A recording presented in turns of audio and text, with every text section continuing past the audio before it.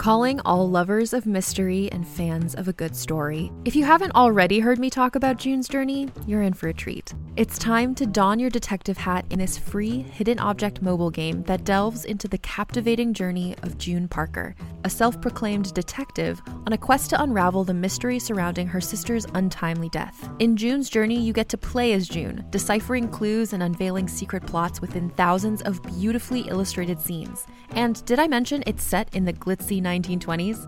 New chapters are added weekly, so you will never run out of new thrills to uncover, and you can also personalize and decorate your very own Orchid Island where the story takes place.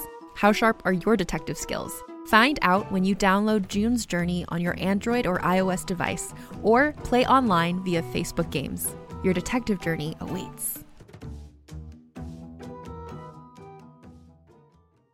Hey there, it's Rachel Ballinger, and I am thrilled to invite you to Rachel Uncensored, my podcast where I get real with my friends and celebrity guests, where we talk about all sorts of topics. From personal stories to hot-button issues, we cover it all. New episodes drop every Wednesday, so make sure you tune in on Apple Podcasts, Spotify, or wherever you listen to podcasts. Trust me, you won't want to miss out on the fun and candid conversations we have here on Rachel Uncensored.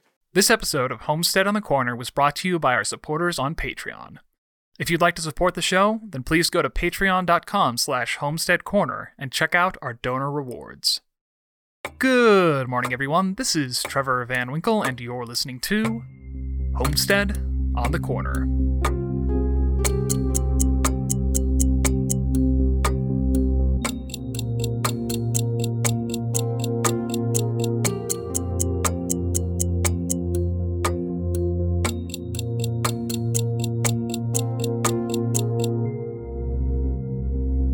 I think that right now, everyone can relate to this scenario.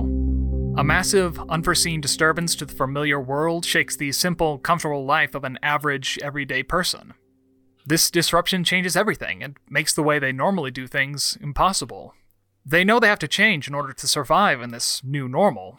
They may not want to, and more than likely they don't know how they need to change. But in the words of Sammy Davis Jr., something's gotta give, something's gotta give, something's gotta give. But change is uncomfortable, frightening, and more than anything, awkward. We all spend our entire lives avoiding it, fine-tuning our behavior to the way our world has always been, and rehearsing to perform the act known as us. We're accustomed to speaking, moving, and working in a very specialized, specific way.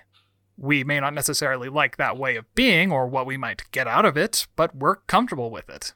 And with our brains still hardwired for survival instincts, comfortable translates to safe. Ambiguous or uncertain, on the other hand, mean danger. Since we don't know what something really is, our brains treat it as dangerous, whether or not it really is. Because in the time period before we were firmly on top of the food chain, 9 times out of 10 it was dangerous to the point of being deadly. Times have obviously changed. Our brains have not. Adapting to the unfamiliar and uncomfortable parts of life is a vital stage of development for modern humans. If we can't adapt, then we remain childish, insulated, and fearful of the larger, globalized world surrounding us, full of new and wonderful, but often uncomfortable, ideas, cultures, and ways of being. This adaptation is often dramatized in storytelling, along with the tendency of human beings to resist it. When something unknown steps in, we resist it tooth and nail and try to go back to the way things were. It's not necessarily healthy, either for individual human beings or humanity at large, but it's built into our DNA. Until something in our brains fundamentally changes, which will likely take thousands, if not millions of years, we will fight change until our knuckles bleed before admitting that something's gotta give. Between the hook, inciting incident, and the first plot point, the break into Act 2, we get to meet a character who may be remarkable in their own world, but isn't ready for the challenge to come. By showing this character as relatively balanced and comfortable in the niche they've always occupied, you give the reader or audience a sense of what needs to change, what lies the character believes about themselves and others, and what fundamental parts of themselves are holding them back. This countdown to launch, this waiting before the story really takes off, is some of the richest ground for seeding character growth and change, if you use it right. So, let's get digging.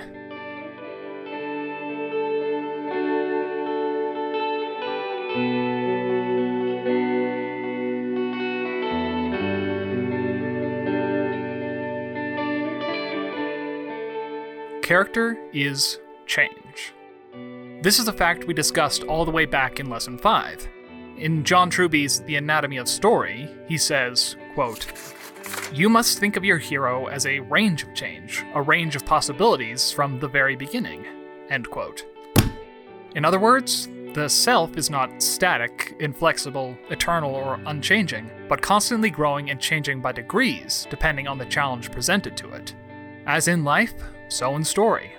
Personally speaking, I was definitely not the same person when I graduated high school as I was the day I graduated college. Nor am I the same person now as I was then.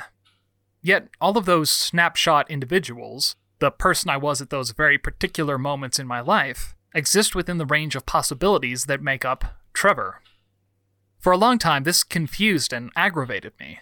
I remember turning this frustration into angry journal pages and sketches, with one particularly memorable drawing featuring all the different versions of myself around the periphery of the page, with giant angular pencil scratches in the center spelling out the words, "Who am I?"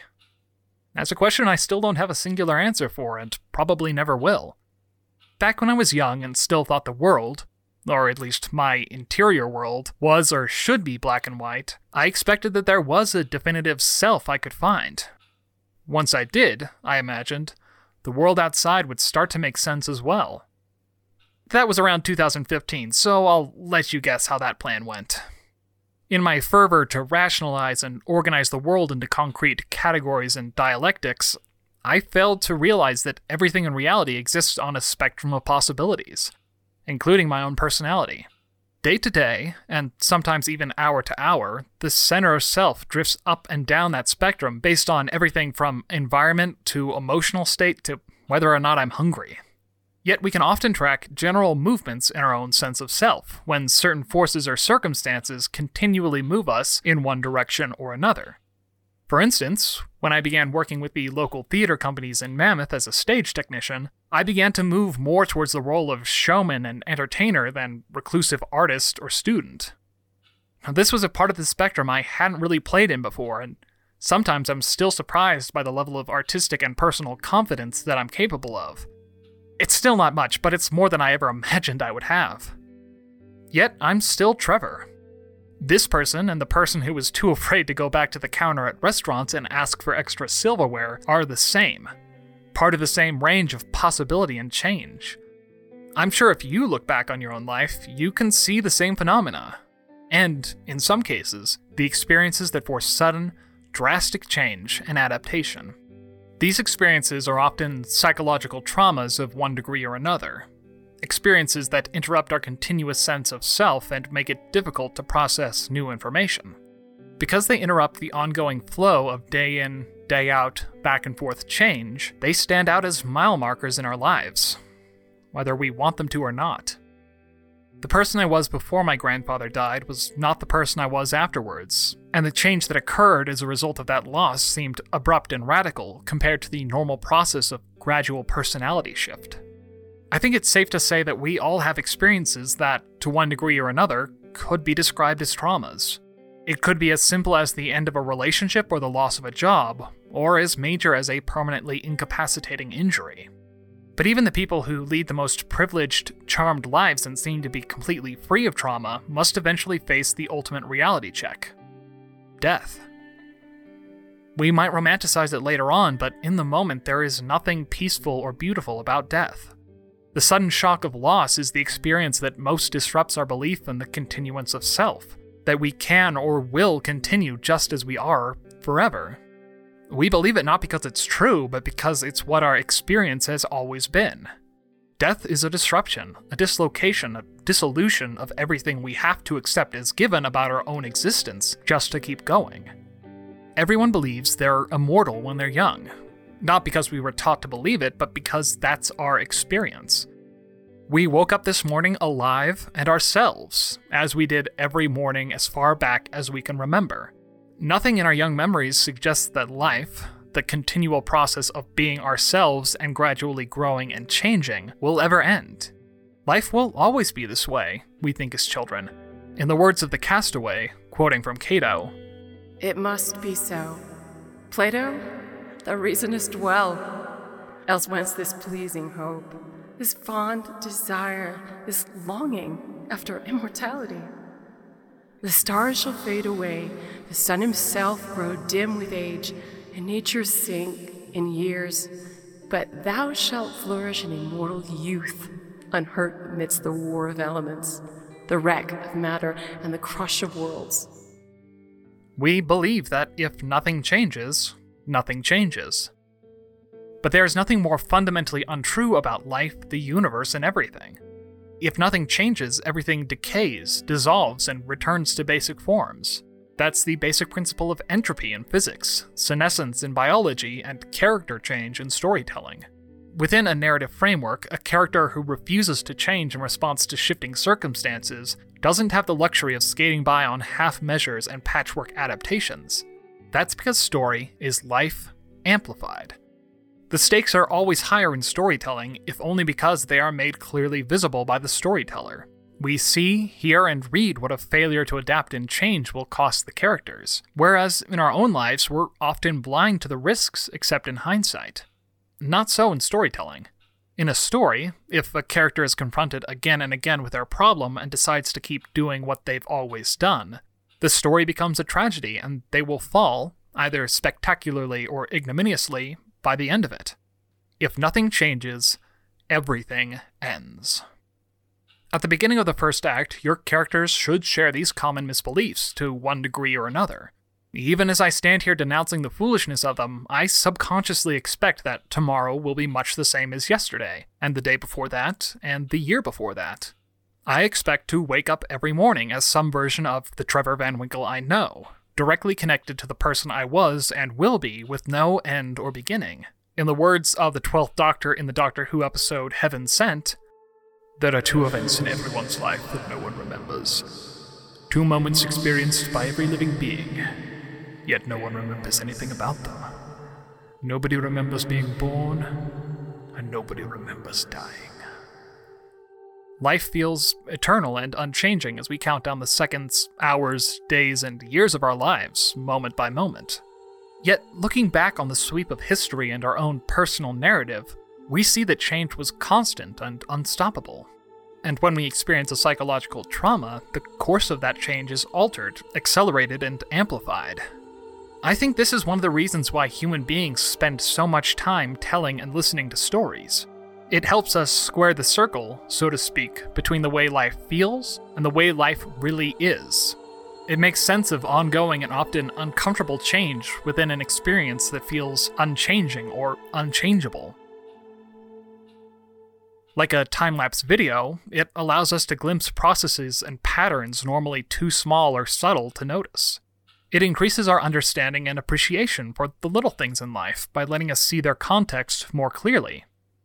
Stories help us to make sense of our lives, and stories of change help us to work through the pain of learning and changing in response to traumas. This is why your portrayal of character in the first act is so important.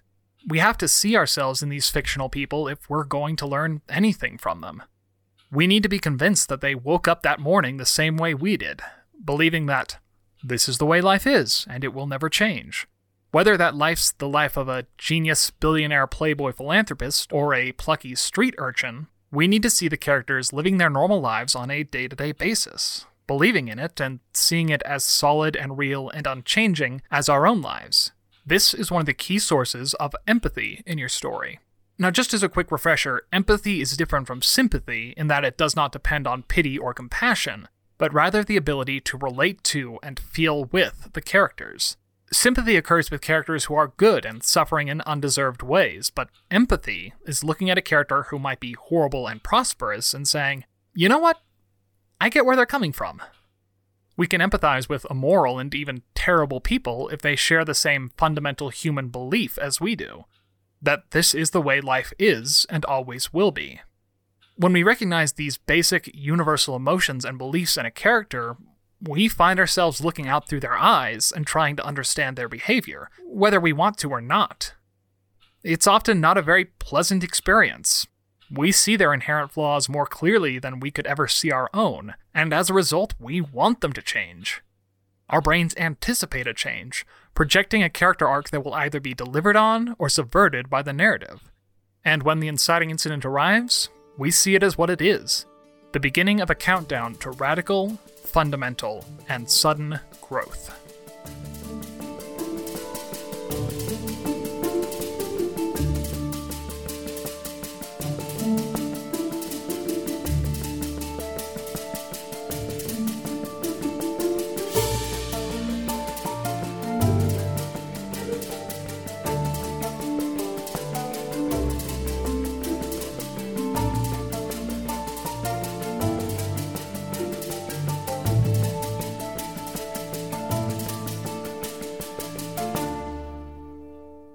But oftentimes, the character doesn't change right away. In fact, they actively resist the impulse to change. This is yet another response rooted in biology. Living things are, by necessity, conservative in their actions, never risking a more extreme course of action when a more familiar, lower-risk option seems viable.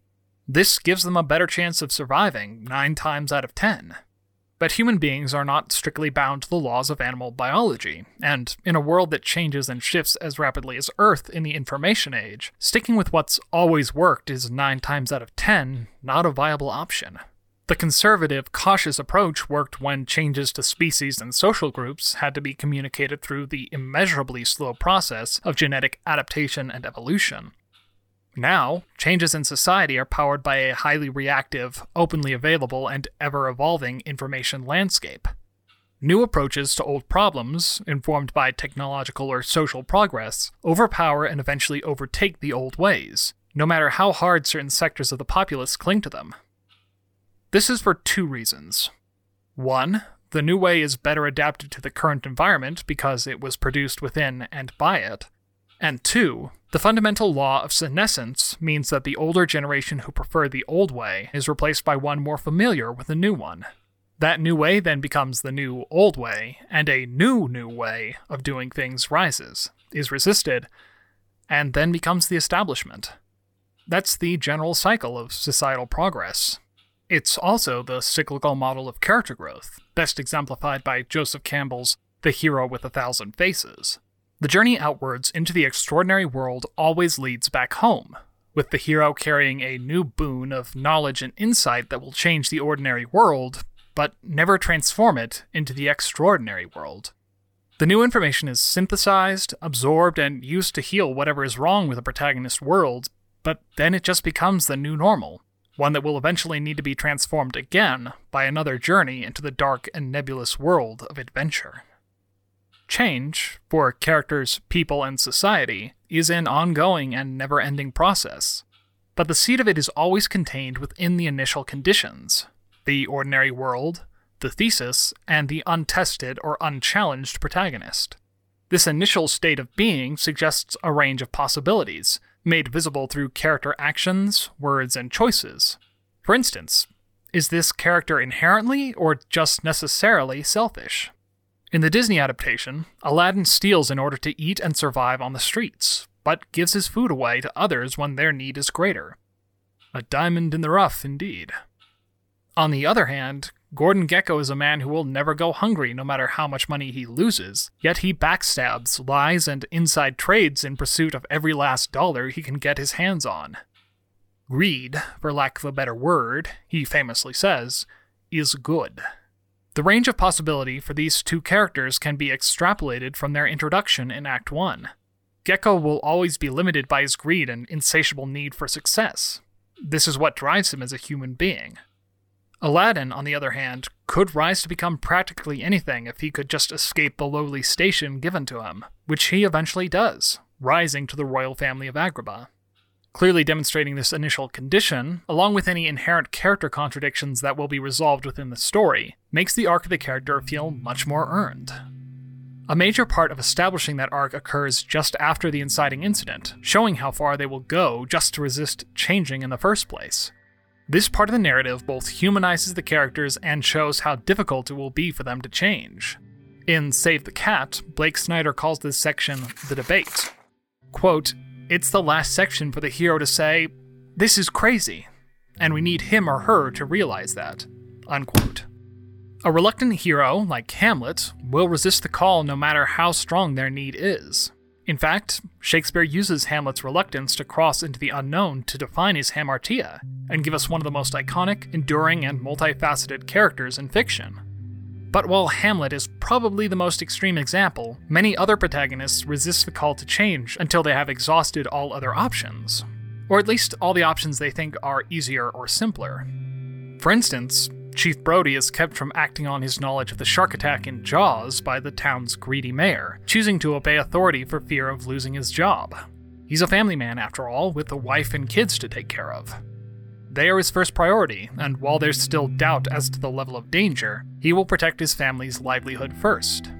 In the film Knives Out, Marta Cabrera literally debates with Harlan Thrombey when he proposes that she, and major spoiler alert here, ready?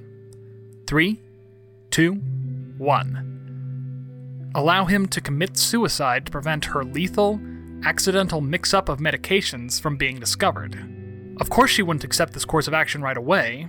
She's an inherently good person, and a nurse who firmly believes that she must first do no harm. In The Hobbit, Bilbo Baggins initially resists the call to adventure out of fear. He literally faints when the danger is described to him. However, once we've been introduced to the inherent contradiction between his Baggins nature and Took proclivity for adventure, we see the latter overpower the former as he runs out the doorway and chases down Gandalf, Thorin, and the rest of the dwarves. All of these resistances of the call demonstrate something fundamental about the characters, whatever is holding them back, or some fundamental character trait that defines and humanizes them. However, the way in which a character doesn't resist the call can be just as revealing of the inner person. Luke Skywalker decides to leave the planet with Obi-Wan the moment his aunt and uncle die. He gets emotional for a moment, but then immediately turns around and says he wants to go.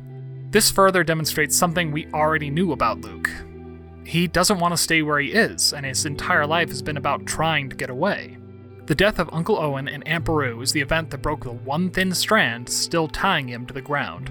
Young Skywalker, always looking to the horizon. Indiana Jones and James Bond almost never debate or resist the call at all. Neither does Ethan Hunt of the Mission Impossible series, which is a quality that director Christopher McQuarrie has leaned into in the latest films, to show his character as an obsessive but highly skilled maniac with a personal drive bordering on a death wish. For characters of this type, the mission, job, or search is always more important than any little voice in their head that might say, "No wait, this is crazy." Frodo Baggins, unlike his uncle Bilbo, shows almost no resistance to his call to adventure. He, like Luke, wants to leave home and explore, even though he loves the Shire. In fact, it is partly his love for the Shire that ultimately convinces him to leave it. As a student of history, he knows exactly what the One Ring is capable of if Sauron gets his hands on it. Or if it gets on his hands, I guess. He's moral, dutiful, and loyal above all else, and it is his love for home and hearth rather than a disdain for it that prompts him to cross the threshold into the wider world of Middle-earth. There are hundreds of other examples, but it should be clear from these that the question of whether or not to have your protagonist resist the call to adventure is not a binary on-off option. Like everything else in life and storytelling, there's a spectrum of options, all depending on the type of character they represent and what you need to communicate about them in the first place. By knowing how they're going to change, you can effectively set them up in the ordinary world and make their range of possibility clear and compelling to the reader. In the words of the 11th Doctor, we all change when you think about it. We're all different people all through our lives. And that's okay, that's good, you gotta keep moving, so long as you remember all the people that you used to be.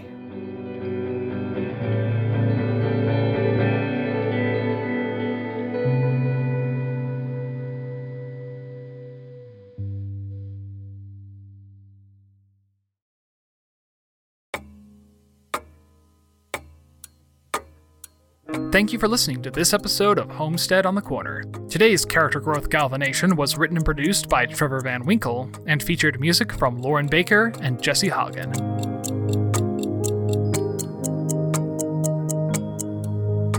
Speaking of beginnings, our new fiction show, The Sheridan Tapes, begins this Friday, April 24th. Keep an eye on this feed for updates, Follow us on Instagram and Twitter at Trevor_VW for more info. And check out patreon.com/homesteadcorner if you want to support our little production team and get early access to all new episodes.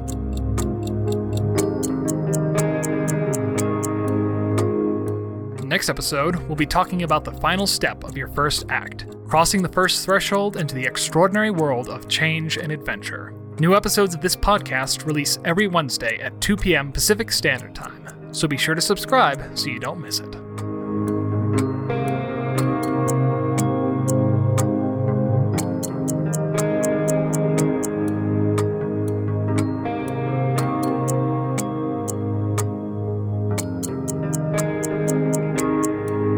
Well, that's about all for now. From the Homestead in the Corner, have a great day, and keep writing.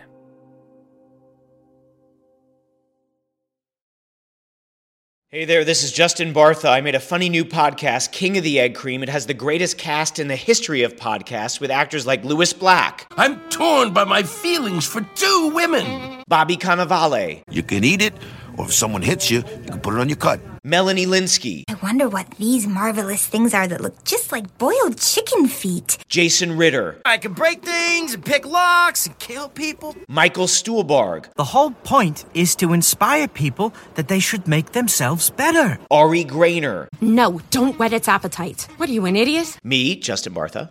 That's not just any egg cream, that's a Lemke's special. And all narrated by the hilarious Richard Kind. This is the story of Harry Dalowitz and how he rose from nothing to become New York's King of the Egg Cream. So if you like funny true stories, come listen to King of the Egg Cream, available wherever you get your podcasts.